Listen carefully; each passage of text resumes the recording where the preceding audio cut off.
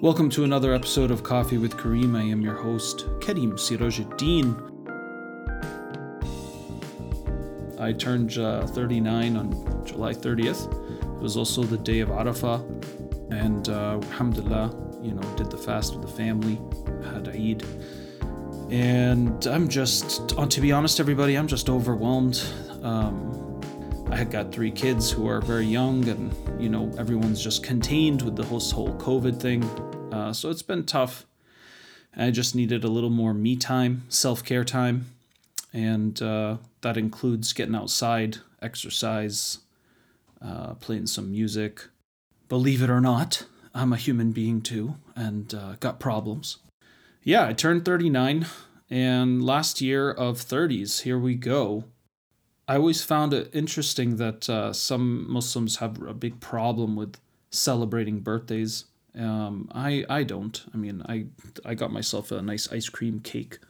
That's one of my things because I'm a summer baby. So swimming pools, ice cream, it's always part of my birthday experience. And it was nice to go get a ice cream cake. So I've met more Muslims that would rather grieve over the death of somebody versus celebrate a birthday, which is interesting because both of them are Allah's will. Allah chose when you came in and when you're going out. So it's interesting that some Muslims, especially those that think birthdays are haram, tend to spend more time grieving when somebody does the opposite of a birthday, which is, their death day, leave the world. So why don't we just have a little more balance? I think we gotta bring back more attitude of celebration, of color, of joy in our lives. Life is hard as hell as it is. Why do we take away the extra joys and celebrations that are included there? It's like, why not? Celebrate. Be grateful that Allah gave you another year or gave your child or spouse another year. Reflect on how the years are passing, and we're all gonna die soon. Pretty much everyone who's listening to this, including myself, will be absolutely gone in 100 years. I put my money on that, No, not too many people live to be 100 these days. And that means all of you listening, most likely, if you're anywhere between the ages of 20 and up, you're going to be gone in 100 years. So every birthday is a reminder of a year past. What did I do with myself? What am I still stuck in? What did I gain? How did I waste my time? What do I want to do more of? These are things I think about on my birthday, besides enjoying a little gift and some cake or something. And it gets to be a day where you have a pass to chill and maybe even do something that you want to do, and everyone conforms because it's your special day. I think it's a great concept. Why not? Enjoy it. So today I'm just going to keep it simple. The theme that really, I think, captured my heart is the theme of denial. Denial just gets in the way of so much stuff. And if we were to take a simple model of the world, as the following. The human being is either in a state of dhikra or ghafla. Dhikra means to make mention, to remember, to recall. Or you're in a state of ghafla, heedlessness, veiling, covering up, being in denial. And from ghafla is how kufr, shirk, nifaq, fahsha, all those bad things come from that state initially, right? And from dhikra comes iman and Islam and amal as-salih and so forth, right? And taqwa, it comes from dhikra, essentially. Isn't it true? So I wanted to address the ghafla side, which in many ways I think one way to put it in a modern context is denial. And it's no surprise or shocker that the first pillar of Islam is the shahada. And oftentimes, including myself, we think, the first pillar is to say, La ilaha illallah, Muhammad Rasulullah, there is no God except the God. And Muhammad sallallahu alayhi wasallam is his messenger. And of course, that is one of the keys to the universe itself. But it's interesting that the shahada, as you know, people, has its own meaning. Shahada, yashhud, Shahada means to bear witness to the truth, to testify to what is real and what is true, right? This is the opposite of denial right there. In other words, being an honest person, a truthful person, an open person, someone who wants to seek and identify the truth, someone who is willing to receive the truth. This is the opposite of denial. And denial causes a lot of problems for people, for nations, for families, I'm telling you. It does. I mean, every single problem you can think of that's out there, racism, ethnocentrism, political conflict, military conflict, it's all about being in denial about something. Right? Not seeing things the way they are, denying that there's actually a problem, or that denying that there isn't a problem and that we're just making one up so that we can take resources or kill these people or fight here or put our planes there. It's all denial. Essentially, it's the opposite of being honest and accepting honesty. And that's part of what Islam and Iman means, right? It's to find security and trust in accepting what is real and what is true. And then you work with that. So denial actually manifests itself in a lot of interesting ways in human psychology. And I'd say that let's start with that first defense mechanism, the actual defense mechanism of denial itself. Perhaps the first question to address is, what are defense mechanisms? Why do human beings have them? Defense mechanisms are mental processes initiated typically unconsciously to avoid conscious conflict or anxiety or discomfort. So they are internal methods a person uses for physical, social, emotional survival, and they are methods to keep securing our sense of ego in that process. Now, why would human beings do this? Well, human beings have actually genetically been the same for a long time, hundreds of thousands of years. And essentially, we're wired to pursue pleasure and avoid pain. Right? Everything you can think about is about pain and pleasure. And anxiety would fall under pain. Comfort would fall under pleasure. Joy would fall under pleasure, and so forth. So humans are actually trying to protect themselves constantly. We need to survive and we want to thrive. And there's different ways our survival and thriving can be destroyed. Now, if you think about a context 10,000 years ago or 100,000 years ago, where there's only 30 people in a tribe living together, and the knucklehead who's supposed to be on night watch falls asleep, and a bunch of animals come and eat all your fruits and vegetables, let's say. That person now is going to be called out by the town chief, right? Like, hey, Larry, what were you thinking? Now we lost our food and we're going to be hungry and the winter's coming. Basically, you jeopardized all of our survival and existence here, right? So what's Larry going to do? I mean, is he going to say, well, it wasn't me. Well, you were the one on night watch, even though that's a type of denial. Or it's not my fault. Or you shouldn't have put me on night watch because I told you I was too tired today and now we lost all our food, so it's not my fault. These are all defense mechanisms. In other words, the ego is trying to protect itself. It's trying to deny some facts that could threaten the well-being or existence or survival of that ego, right? This is why we use defense mechanisms even till today. They may have different social sophisticated forms, but fundamentally the drive is about, I can't mess things up. If people perceive me as messing things up or a threat as messing things up, that means I can lose resources, access to people and resources. And so we keep using defense mechanisms all the time. Everybody does this. So denial is the first defense mechanism that most of us use, right? Which is about a refusal to recognize or acknowledge an actual threatening situation or a threatening situation that you caused.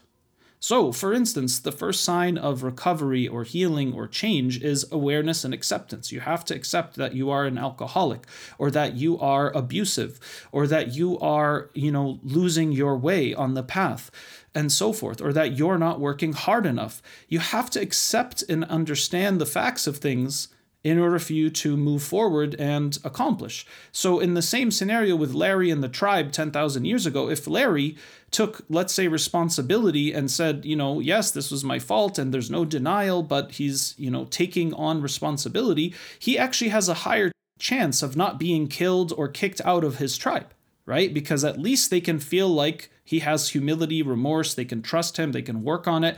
But if he's in denial, now he is a bigger threat to everybody because everybody knows he's the cause for the crops being eaten on his night watch.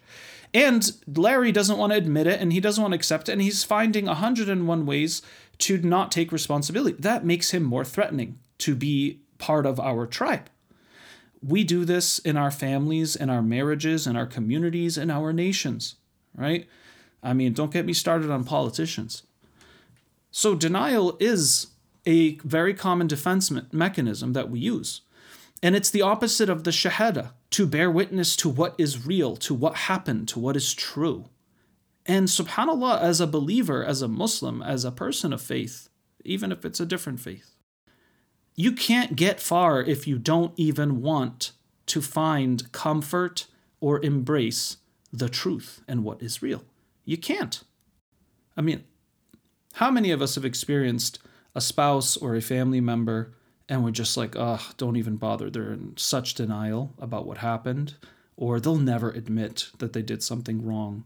They're totally in denial. They're just going to remain in denial for years and years and years. People do this for years, guys, right? They remain in denial about something that happened bad to them or something bad they did to someone else, And for sometimes people will remain in denial till they die, unless the pain or the effects of that thing, which they need to accept and be honest about, the pain starts to outweigh the pleasure, right? Because the reason why we go into denial is for a false sense of pleasure. I want to protect myself. I'm going to somehow, double down on them still liking me or seeing me in a high, good, having a good vision of me. This is what people will do. It's like they'll keep lying just to try to keep face or a good repertoire, even though everyone knows they're still in denial about something.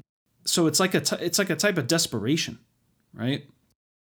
Another common defense mechanism is rationalization, which means we're making up acceptable excuses for unacceptable behavior. So, God forbid somebody is physically abused or harmed in their family, and the one who got beaten, they're somehow told that it's their fault. Well, you made me hit you. It's because of your, criticisms that I lifted my hand. So the person is now trying to use acceptable excuses for an unacceptable behavior. Rationalization, right? We try to justify with some reasoning argument that what I did, which is clearly wrong on paper, is okay for me right now in this moment. And that's a very scary trend to have in your personality. Rationalizing everything that you do, even when it's wrong or blatantly clear that it's harmful. Projection is another common defense mechanism. Projection is when we place our own unacceptable thoughts or desires onto others, as if the thoughts or desires belonged to them and not to oneself. Why do we do this? We project or put on to others our own flaws or growth areas or our own thoughts and desires or feelings that are uncomfortable for us to handle. We want to release this energy. We want to deal with it somehow. And if it's hard for me to accept that I have these feelings and thoughts, which is a type of denial, then I can easily see it in others because it's so familiar with my own personal self. It becomes easy for me to objectify or see it in someone else, but I'm not actually taking responsibility, right? So for example, let's say, sister X, Y, and Z is attracted to her sister's husband, but she's in denial about it. And she actually starts believing that her brother-in-law is the one who's attracted to her and starts making up stories and interpreting things and even talks to her sister about it. Why? Because she doesn't want to deal with her own attraction to her brother-in-law. So she tries to project it or place it on him. In other words, the unacceptable thoughts or desires in this moment, I'm going to see it in this person that I actually have it for. This is projection. Another example could be, I know I am a lazy bum. I don't exercise. I eat crappy. And every time I see my spouse, I criticize them for being out of shape and not taking care of themselves. And what are you eating? And how can you do this? And it's because those are the same feelings and thoughts I have towards myself. This is projection. It's also a type of denial because I'm not accepting the truth about my own state. We'll be right back after this short break.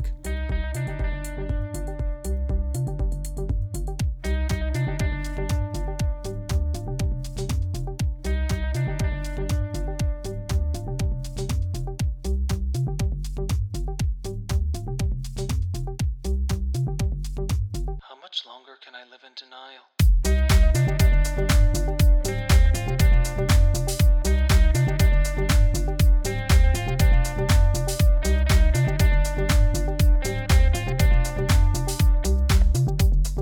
I know I'm in denial.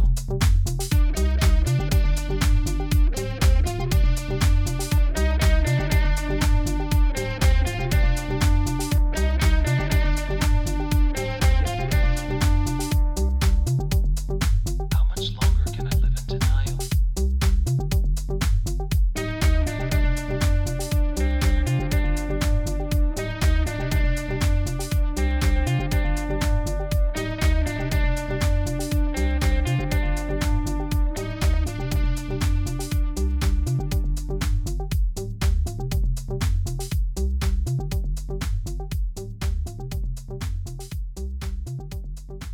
Defense mechanism number 4, reaction formation. It's when we're forming an attitude or an emotional reaction that is the opposite of one's threatening or unacceptable actual thoughts. So for instance, let's say there is a gentleman who loves to party, loves to sleep with as many women as he can, wants to do drugs, wants to, you name it. This same guy that you know and always were worried about, like 1 week later becomes, super conservative, religious, is up praying Fajr and decides to wear a thawb every day and grows out a beard and talks about Islam constantly. All of a sudden you're like, whoa. This is a reaction formation, Or let's say it's a female in the same situation and then she decides, to become a nun, right? It's like this extreme leap from the way I was to the opposite of the way I was, somehow to fix what I really am. But what you have to do is just accept that you are struggling with those things and gradually work towards the middle. These extreme reactions only will cause another extreme reaction. How many of us know people who went super religious and then like a year or two later they burn out or lose everything because it wasn't healthy or natural the way they transitioned, right? This is the reaction formation. Another example could be that a person is, let's say, unconsciously attracted to atheistic philosophy. And so they're the person who's constantly outwardly voicing extreme hatred of atheists whenever you're hanging out with them. It's like, dude, all right, we get it. Relax, It's like, why are you always so hard and yelling about atheists all day? It's like, maybe because the person themselves may lean towards that idea, right? But they don't know how to reconcile it. Reaction formation. One of my favorites as well, displacement. Displacement is a common defense mechanism. It's when we express our feelings that would be otherwise threatening if directed at the real target onto a less threatening substitute target. So for instance, Sally gets reprimanded by her boss and goes home to angrily pick a fight with her husband about not doing the dishes. Then the husband gets angry and yells at all the kids for watching TV and that they're not doing their homework, so he makes them all go upstairs. And then the big brother says, all of you go to your room, no one come in my room to do homework, I want to do homework by myself, everyone get out of here. So he's yelling at the kids. And then the little girl, the youngest of the kids, yells at the cat and says, hey, get out of here, just don't sit on my bed. This is displacement. Basically, I have all this energy and charge, and I can't respond to the person that caused me that energy or charge. Like Sally could not yell back at her boss or reprimand her boss because it's a threatening situation. So what she can do is take it out on her husband when she goes home. And the husband can take it out on the kids. And the kids can take it out on a younger kid. And the younger kid can take it out on the pet or the cat. That's displacement. I'll leave you with one more to reflect on in your day-to-day life. These are things that I reflected on in my birthday. How am I still in denial? What are the common defense mechanisms that everybody uses? I observe these defense mechanisms in others and myself. And it's very important to recognize the different forms that denial, or the opposite of shahada, can actually manifest in your day-to-day life. It's not just about that first pillar of Islam alone. And it doesn't mean just that. It means being honest and testifying to the truth and what is real in general. The last defense mechanism I'd like to share is compensation or substitution. This is when we are trying to make up for areas in which a lack is perceived by becoming superior in some other area of our lives. So, for instance, Ronald is not good at athletics, so he puts all of his energies into becoming an academic scholar or a religious scholar. We know a bunch of people are not good at school, and they're like, oh, I'm going to go study Islam and become a scholar. It's like, yeah, we don't need more dumb scholars. If you're not very good at academics or studying, we don't need people like that studying more Islam and being the leaders of our communities. I'm sorry. But that's actually sadly the case in some of our history. I know, for example, in Egypt, you can't study certain subjects like engineering or medicine or law unless you score, you have a certain score on the university entrance exam.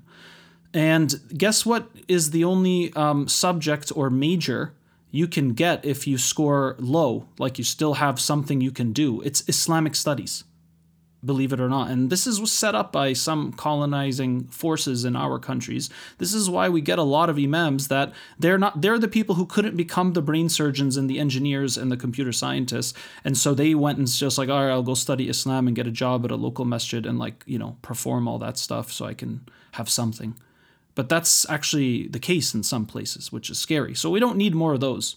But compensation is, I see this, for instance, like a husband who's not really good at being a father or a husband. So he spends more time being a workaholic and crushing it at his corporate job. And I get all these awards and I get, salary boosts and I'm amazing. But the guy's just overcompensating because he's in denial that he's failing at his job of being a father or a husband.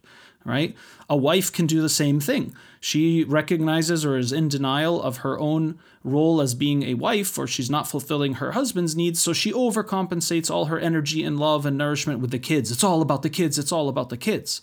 Obsessive about being a mother. And the children, that's all that matters. It's like, well, the children got here because of your husband, so he shouldn't be left out of the equation. But this is another way we sometimes overcompensate. I'm sharing this because as someone who just turned 39, finishing my last year of the 30s here, I sat with myself and thought about these concepts of pain and pleasure and how they manifest in sophisticated ways, this concept of ghafla and dhikra and truth and denial and how they manifest in different ways. And I'm reminded of these principles all the time from my work because a lot of times I'm helping people get out of the dark and see the light.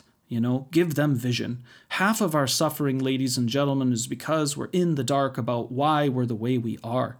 And remember, there is nothing wrong with you. It's usually about what happened to you. And if I don't face what happened to me, I'm in denial of what happened to me, which means I lose power over my destiny or my path or my truth because I'm not facing reality. So I'm not really working with full reality when I remain in denial or I remain welded to all kinds of defense mechanisms that keep my ego safe and comfortable and protect me from threats in my social, physical, emotional, or even spiritual environments. People have defense mechanisms, wallahi, project, onto God. They project stuff onto Allah, or they rationalize to keep sinning because of some other thing, right? Like, well, it's okay if I watch porn all the time. It's rationalizing this because it's better than committing zina every Friday night, right? It's like, okay.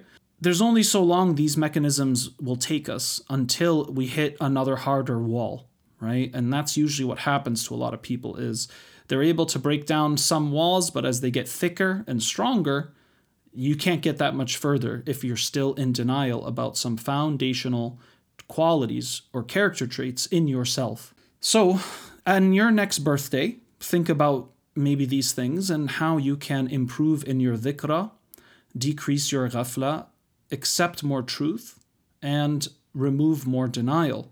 And some tips I'll give everybody is the following. Number one, we've got to get comfortable with discomfort. The reason why we use all these defense mechanisms is because we don't like feeling uncomfortable or threatened or hurt. Fine, natural, I get it. But let me give you an example how this works. The pain value exchange system, if you will, right? We all know that everyone's going to experience discomfort in life, whether you like it or not. That's going to happen.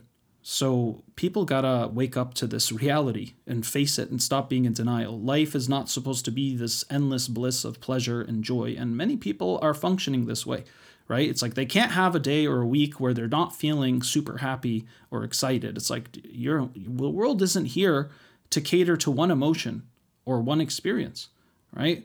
And that's one of the laws of the universe, is the laws of opposites or pairs or polarity.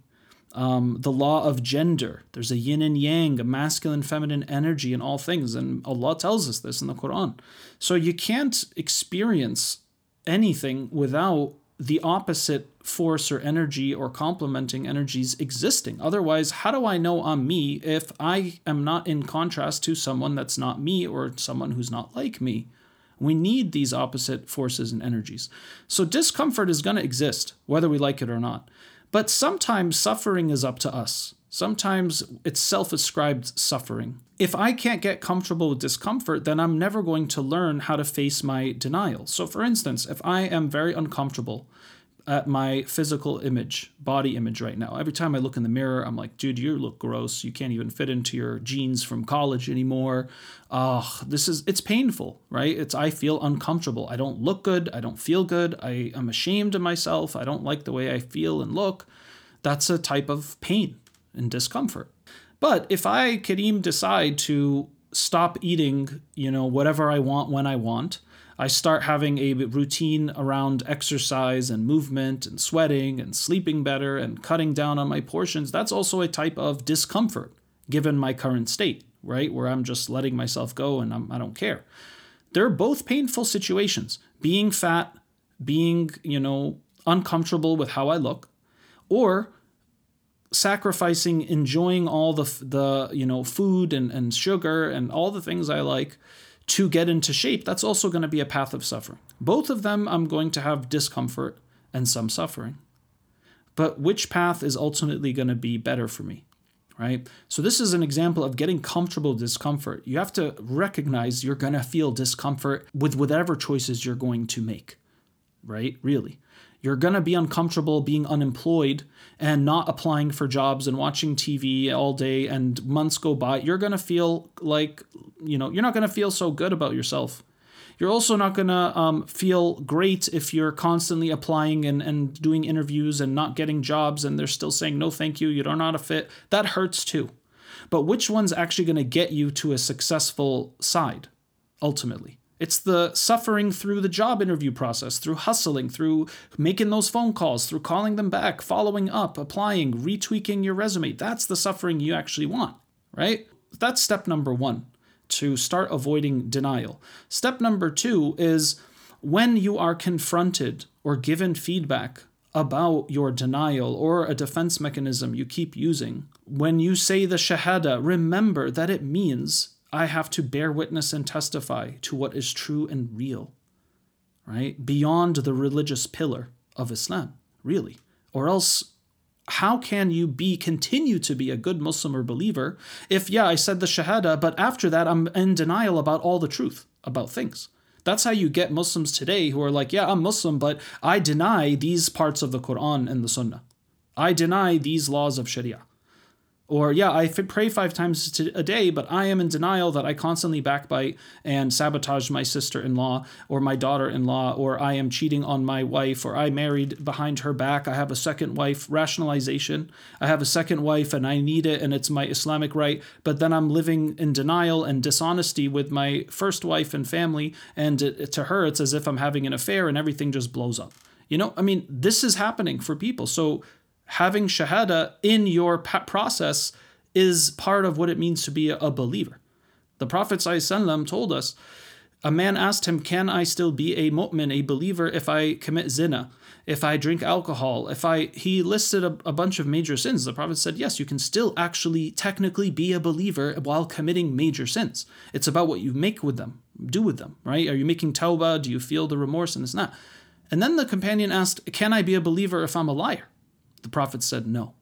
He said, no, you can't be a believer if your perpetual character pattern is, I am a person who's always in denial. This is a very serious thing. So that's number 2. Number 3, learn to accept and try to be open to receive. Ask yourself when someone calls something out in you, just say, look, if there's just a 50% chance that what my wife or friend or mom or dad or cousin, coworker is telling me, if there's just a 50% chance there's truth to this, I should give it a few minutes and think about it. And then step 3 is, have I heard this feedback before?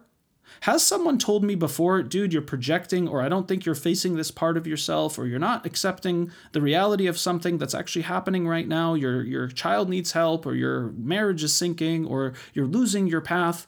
You have to ask yourself, have others told this to me before? Have I heard this before?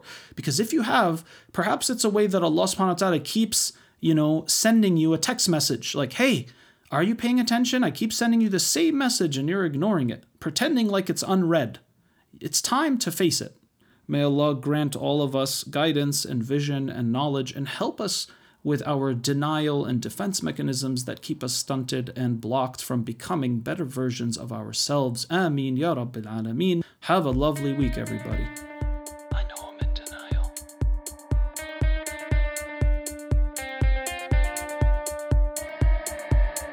Can I live in denial?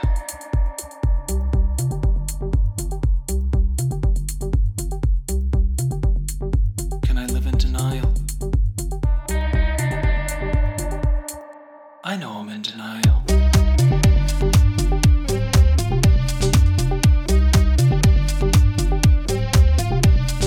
I know I'm in denial. How much longer can I live in denial?